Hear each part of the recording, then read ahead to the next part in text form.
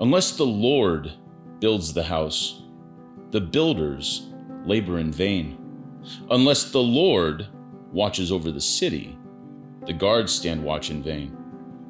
In vain you rise early and stay up late, toiling for food to eat, for he grants sleep to those he loves.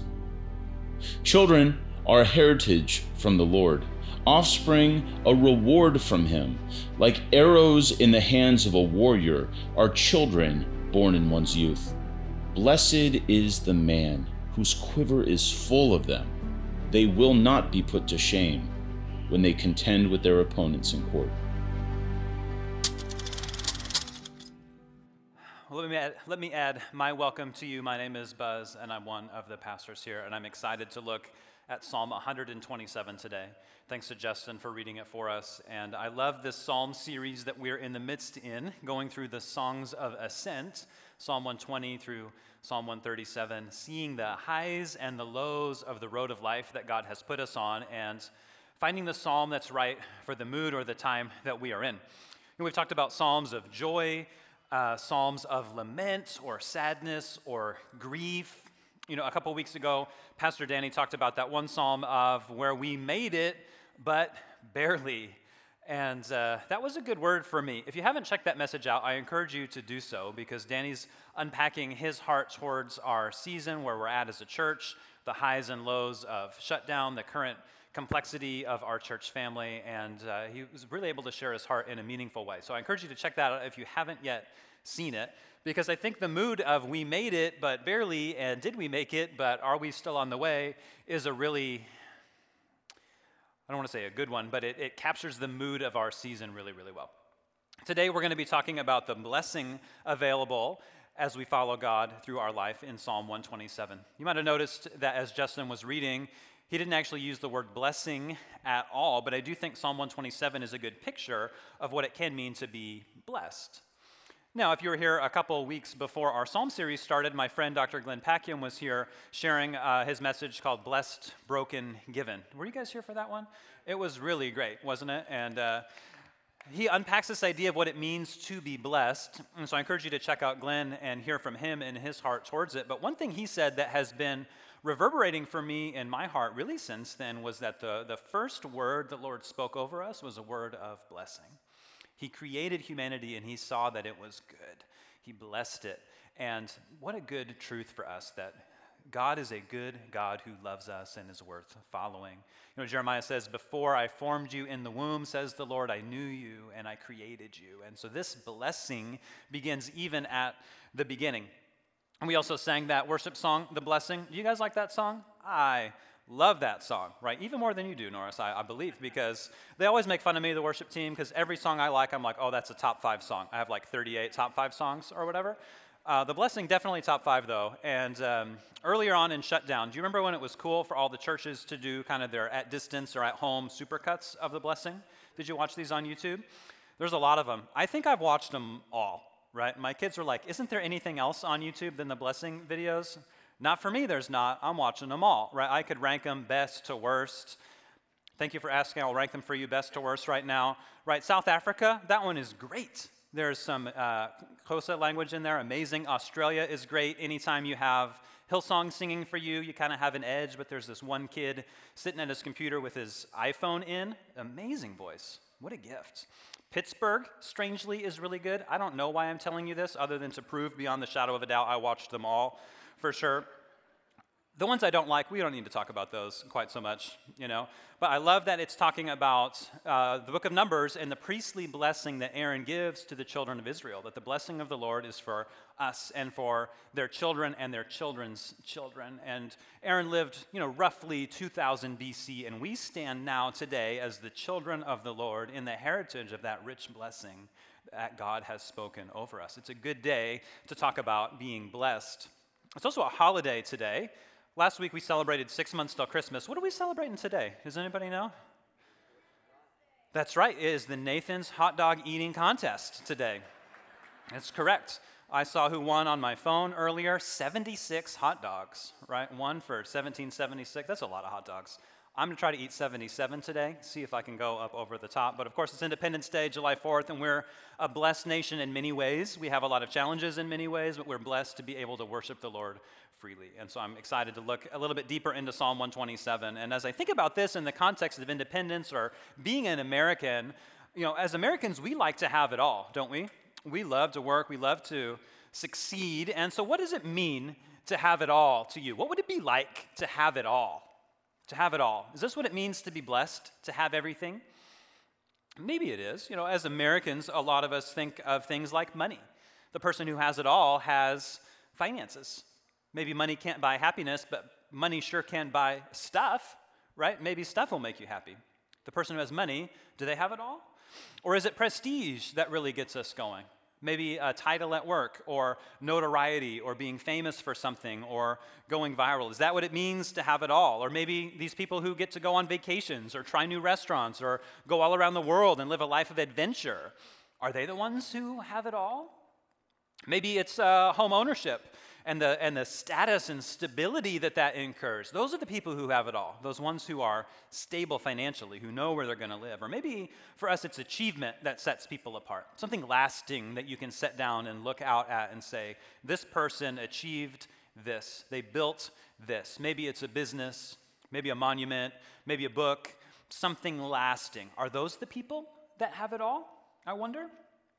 As Americans, this, I think, frames what our culture defines as success, achievement, blessing. So what I love about Psalm 127 is that it was written by somebody who had all of those things I just listed. We know as followers of Christ that this is an incomplete list in many ways. And if you look at Psalm 127, verse 1, and you scoot up a little bit in your print Bible, you'll see that there is a title, or what they call a prologue. And it says, A Song of Ascent of Solomon. Solomon here is therefore the author, and if you think about King Solomon, David's son, what do we think about when we think about him? Maybe you're thinking about his wisdom. Maybe you're thinking about his riches, richest king in Israel's history. Maybe you're thinking about his power. He extended the borders of the kingdom further than any other king did. Maybe you're thinking about prestige in terms of his building projects, palaces, temple. He's the one that built the temple of the Lord. When you looked out at the temple, they called it Solomon's temple. Maybe you're thinking about acquisition, just money or wealth or prestige in terms of his relationship with the powers of that day, like Egypt. He had an alliance. He went so far as to marry Pharaoh's daughter. This guy had everything in terms of what a king could achieve in the ancient Near East. Solomon was the one who had it all. He had the whole list.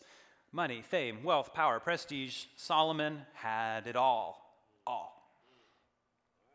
But yet, what does he write about what that success is as he looks back at his life? What does he find as his true source of blessing? Here, as he writes this psalm for us, he writes here in verse 1, unless the Lord builds the house, those who build it, they labor in vain. Unless the Lord watches over the city, the watchman stays awake in vain. Man. I'm reading from the ESV today. Justin on our bumper video read the NIV. I think the ESV does a little better job with some of the idioms here. But Solomon's catching this idea of building or watching over cities, and Solomon built houses, and he watched over cities, he watched over nations, and he knows beyond the shadow of a doubt that you can't have it all without the Lord. You can't have it all without the Lord.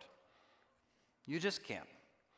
And this is in part, I think, because God defines success or having it all a little bit differently than we do. God's values are different than the values of the world.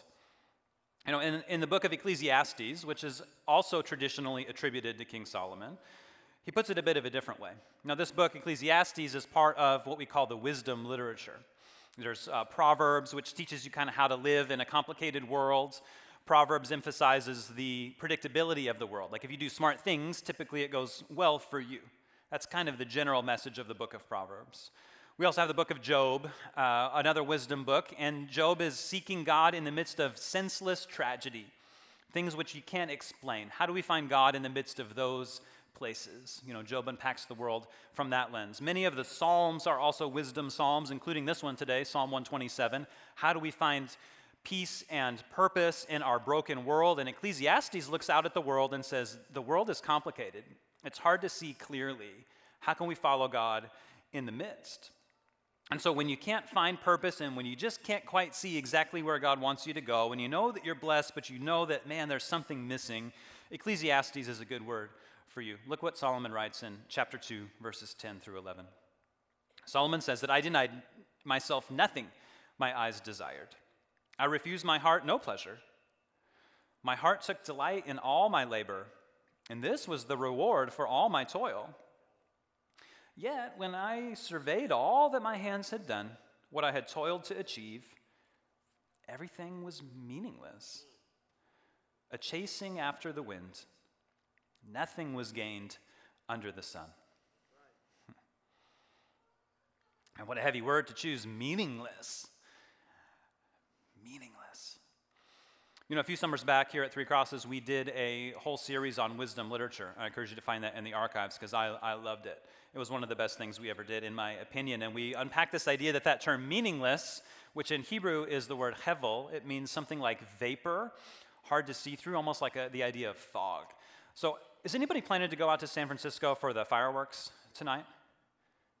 No, of course not. Why not?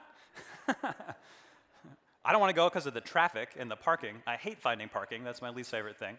But we're not going to go because it's supposed to be foggy tonight, right? And nobody wants to look up at the sky trying to see a firework, and the fog just gets in the way. You can't see through it.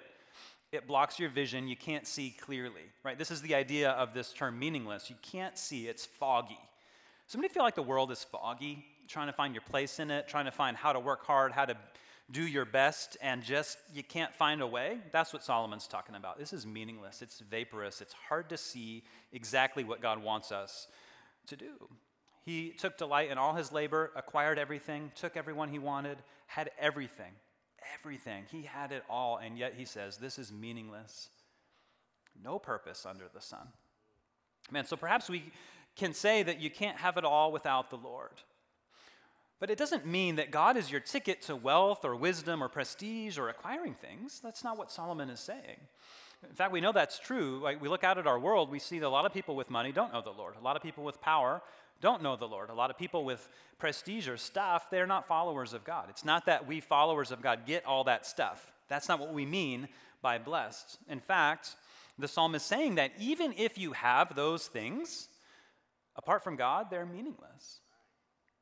Even if you achieve everything, even if you build that house, even if you watch over that city, it's meaningless apart from the Lord. The psalm puts it vain. It's empty. It's wanting. It's missing something. Look at how 127 verse 2 puts it. He says, it's in vain that you rise up early and go late to rest, eating the bread of anxious toil. For he gives to his beloved sleep. And this is the verse that gets me. I've been thinking about this verse for a long time because we're just consuming that bread of anxious toil, aren't we? We're consuming our anxiety, consumed by our anxiety, always wanting more and biting into the bread and finding it empty, vain, meaningless toil. You know, because you can always work more. You can always do more. You can always find another task to put your hand to. You know, I looked up on the internet some stats about work, this anxious toil, this rising early, this late to rest. How are we doing with that in America? According to Glassdoor, which is kind of an employment review website, 3/4 of people, 75% of people, check their email after work hours. So that means we go to work, we come home, and we still work. We check our email. 10% of people work constantly. Self-reported. 3/4 of us work at home after hours. 10% work constantly. Also, according to Glassdoor, only 23% of people take their whole vacation time. Less than 1/4 of us. You're given time by your employer to be away with pay, and only 23% of people use that. Because there's work to do. Who's going to do the work if I'm not there? I got to get my projects done. I got to do my stuff. Maybe my colleague will pass me up. Maybe there's prestige. Maybe there's a client. Maybe there's something. Maybe there's purpose. 3/4 of us don't even take vacation. According to H&R Block in 2019, people self-report that they only have 23 minutes of free time in a given week. 23 minutes. I don't know if that's true or not, because that's a self-reporting kind of a thing, but people are saying after cleaning the house, after feeding the kids, after putting them to bed, after going to work, after taking care of my obligations, 23 minutes of free time people feel like they have in a given week. That same year, H&R Block found that 50% of entrepreneurs said they're too busy to even do their taxes and they just didn't do them. Whoa. Not you guys. You're the good half. And then the University of Purdue and the University of Virginia did a joint study, and they found that once you start making more annually than a certain amount, which in this year, 2019, was $73,000 annually, your happiness actually goes down. What? That's because you get your needs met, and they found, and then you start comparing yourself to everybody who has more, and then you just want more. Okay, now I got my needs met. I'm not worrying where my meal is coming from, but I don't have a new car. Okay, now I got my new car, but I don't have my house. Now I got my house, but I don't have my vacation. Now I got my vacation, but I don't have my retirement. Now I got my retirement, but I don't have, and I don't have, and I don't have, and our happiness actually goes down because of comparison. We look at what we don't have and opposed to what we do. $73,000 annually is like a lot of money, I think, for most people in the world. And here in the Bay Area, we're like, I don't know if I can live on $73,000. And this is what our world does to us. It chokes us out by comparison and by always wanting more. Not even necessarily greed, but you just feel like you need more than that, just a little more than I have, and then I'll be happy. Right? This is that bread of anxious toil, always working, always striving, trying to do just a little bit more. But God is good because he gives us an antidote to this workaholism and this endless cycle of trying to provide for ourselves. One of the things he gives us is Sabbath rest. And as he built the world, God created the world in 6 days, Genesis says, and on the seventh day he rested. He took a step back and he said, what I made is good. And then he says to us that 6 days you shall labor, and on the seventh day you can rest. 24 hours in a week should be set aside for the purpose of rest and worship. Now, we're not under that law in a legalistic type sense, but I compare that 24 hours of rest to the 23 minutes we feel like we get, and that's like, man, I wish I went God's way with this rest thing. You know, Jesus' ministry on earth was a lot about Sabbath and rules and law about it, but he has an episode in his life that I feel like gives us a picture of what rest looks like when you're living in it properly. You know, one day he and his disciples were out on a boat on the Sea of Galilee, and many of his disciples were professional fishermen, which meant they were on the water a lot. And that particular day, a storm that they hadn't predicted blew up, and it shook the boat and rocked the boat such that they felt like they were going to die, that the storm was going to overtake that boat. And you know what Jesus was doing when the storm was happening and the boat was being tossed around and the disciples were fearing for their life? Where was Jesus? He's asleep. Asleep in the hold of a boat. Man, what would it be to trust God so much so that you can just rest when it's time to rest, instead of trusting yourself to solve all the problems? Man, that's what Psalm 127 means. He gives to his beloved sleep. Jesus is here facing a problem that people are so worried about, and he is asleep. Not because he's lazy, not because he doesn't know, not because he doesn't have a good work ethic. Of course not. Jesus knows that rest is part of the healthy rhythm that God gives us. So we don't build our life at all. We don't build it all. The Lord gives it to us. The Lord gives it all to us. It's in vain that we work, Psalm 127 says, because he gives us rest, sleep, peace, everything we need. So this rest, this taking our hands off of the rat race, says in part that we know that we are not in control, but that the Lord is. We take a step back from controlling and we put God back in to the driver's seat. You know, and as a teenager, I think I understood this concept a bit more intuitively than I do now, because when I was a teen, I slept like all the time. A lot. I remember one time we went to summer camp and I came back and I was sure I wasn't very well hydrated. It was hot and humid. I'm sure I had nothing but soda and pizza. And then I came home, I said, hey mom, I had a great week, went up to my room and I fell asleep and I slept for 20 straight hours, 20. That's my record, 20 hours. So you guys can try to beat that today if you want. because my body needed it, and I didn't wake up and go back to sleep. I wasn't lazy. I wasn't like not working. I just needed that rest. 20 hours of sleep as a teenager. And I didn't think to myself while sleeping, man, I wonder where my meal is going to come from. Man, I wonder how my clothes are going to get taken care of. Man, I wonder if I'm going to get into a good college. I just didn't think about any of that stuff as a teen. I just was tired. I went to bed. That's how I operated. And I feel like my teen self knows a little bit more about following God than my adult self does, because now I think about that stuff. Where's our food coming from? Who's going to do these dishes? Who's going to do this laundry? Who's going to do it all? I got to do it. I got to stay up and do it. I got to strive. I don't get to sleep for 20 hours because who's going to do all the things if I go to sleep? So we work because we're worried about not having enough, but man, the Lord provides all of our needs, doesn't he? This is what Jesus points out to us in the Lord's Prayer in Matthew chapter 6. I wonder if my adult self or my teen, restful self catches this a bit more clearly. He says in verse 9, "This then is how you should pray. Our Father in heaven, hallowed be your name. Your kingdom come, your will be done on earth as it is in heaven. Give us today our daily bread."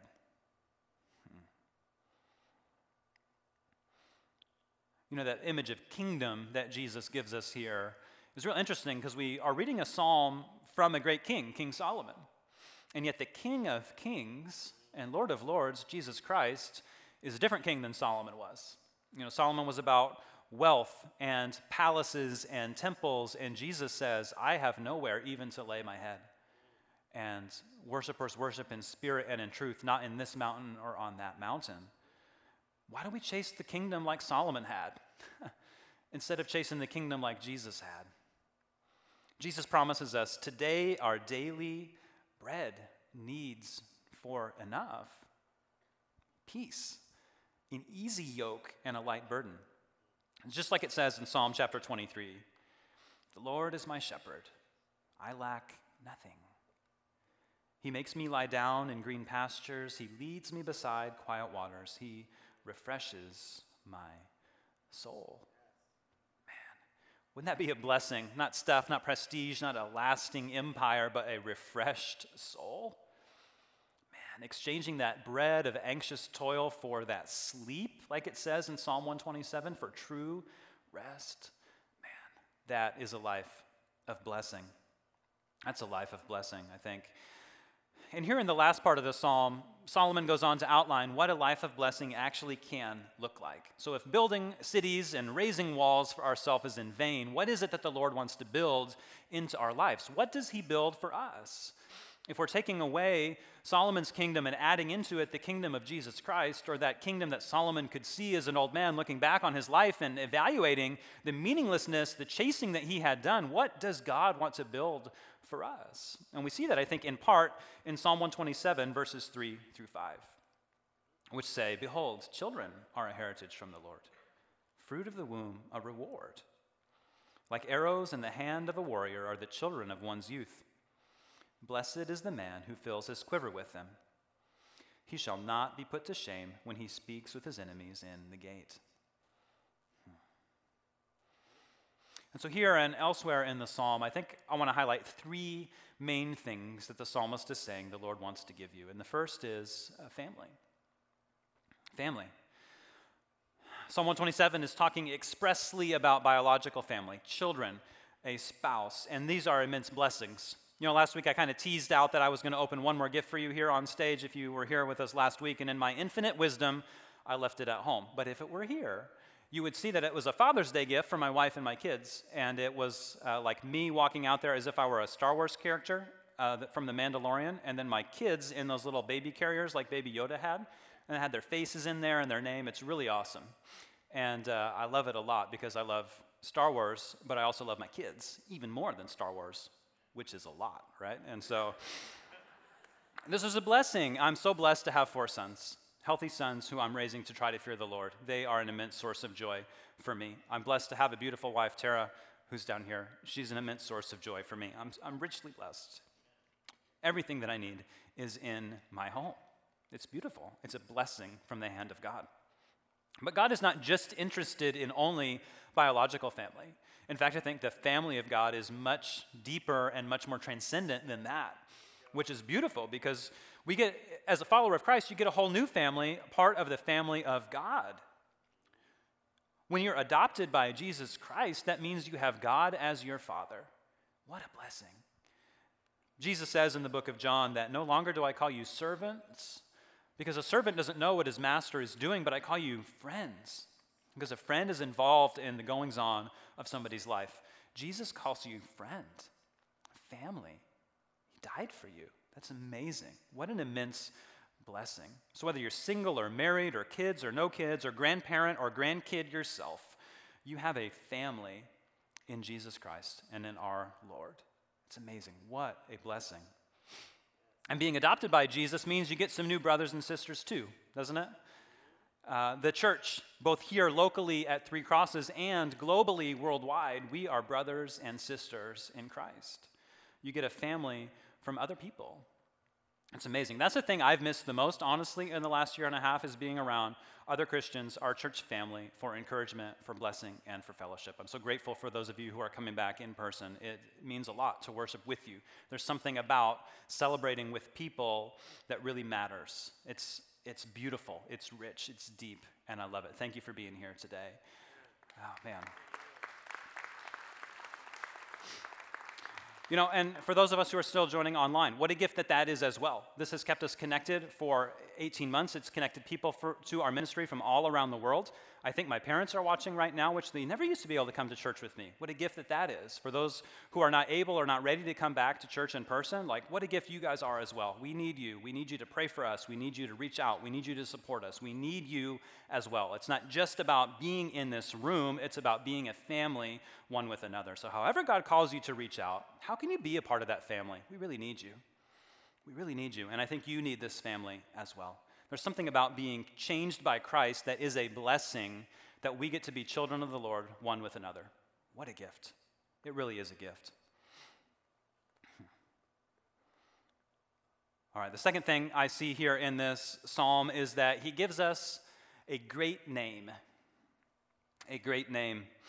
Now, I'm kind of teasing this out because of the phrasing in Genesis chapter 12 when God calls Abraham out from his people to be a new family. And he says to Abram at that time, he says, "Behold, I am your shield and a very great reward. I will make for you a great name." And the name in that time meant reputation, that you were known for something really good, that you were known for the right reasons. You know, in the book of Proverbs, Solomon tells us that a great name is better to be had than great riches. And here in Psalm 127, verse 5, it says that we shall not be put to shame when we speak with our enemies in the gate. That is reputation, that you're known for integrity, that you're known for the right kind of things. I mean, that's a blessing that the Lord would change our character, do an inward heart work that would kind of leak out into our actions and into our world today. That's a blessing. Man, what a blessing your neighborhood has because you live there, right? You pray for them. You love them. You show them the way of Jesus Christ. That's a blessing. What a blessing it is that our church has you here. Your reputation, your great name because you're changed by Jesus Christ really, really matters. It's amazing. To be known by others as one who knows God, that's fantastic. Is your home known for hospitality? Are you known as a person of prayer? Are you known as a person of generosity? Are you known as one who can be relied upon in time of need? Are you loyal? Are you steadfast? Are you courageous? That's because God has done something great for you and gifted you that blessing, this great name to be his ambassador in this earth. What a blessing. What a blessing. Man. And the third thing we've already been talking a little bit about, and that's the idea that we have enough for today.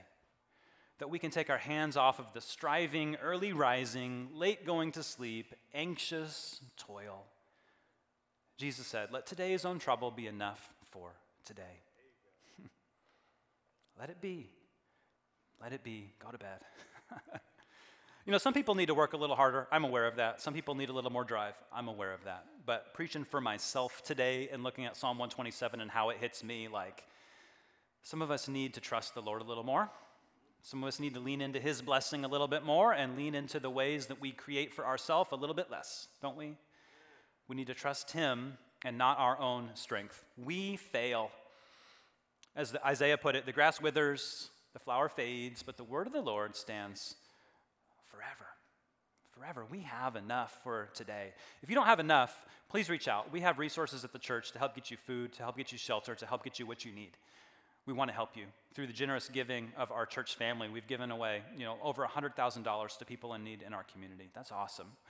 We can help you have enough if you don't actually have enough. And if you have enough, let's be content with what we have and be thankful. Let's not be like those people who are looking all around, whose happiness is going down as we get more stuff. Let's be people who are thankful and grateful for what the Lord has given us, because we're so blessed. When we lose our gratitude, we lose that ability to feel blessed. And so I want to ask you today, how has the Lord blessed you? What has he given you? We have it all in Jesus Christ. We have it all in Jesus Christ. Let's remember that specifically today, because in Christ we have more than we could ever imagine. More than we could ever imagine.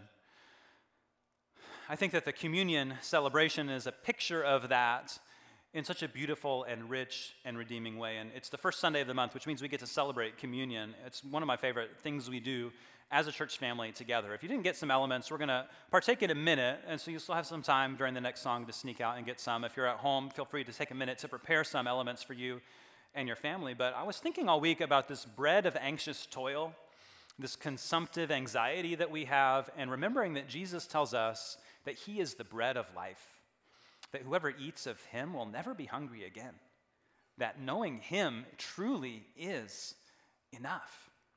And we don't have to strive. We don't have to work. He's there for us. So maybe as part of our blessing, whether we receive it and as we extend that blessing even to others, I want to ask you, who needs to be invited to the Lord's table? Who do you fellowship with that needs an invitation to meet that bread of life for the very first time? Who's trapped eating that bread of anxious toil and needs to find life in Jesus Christ, whose yoke is easy, whose burden is light? This week, more often than not, it was me who needed to find life in Christ and not bread of anxious toil.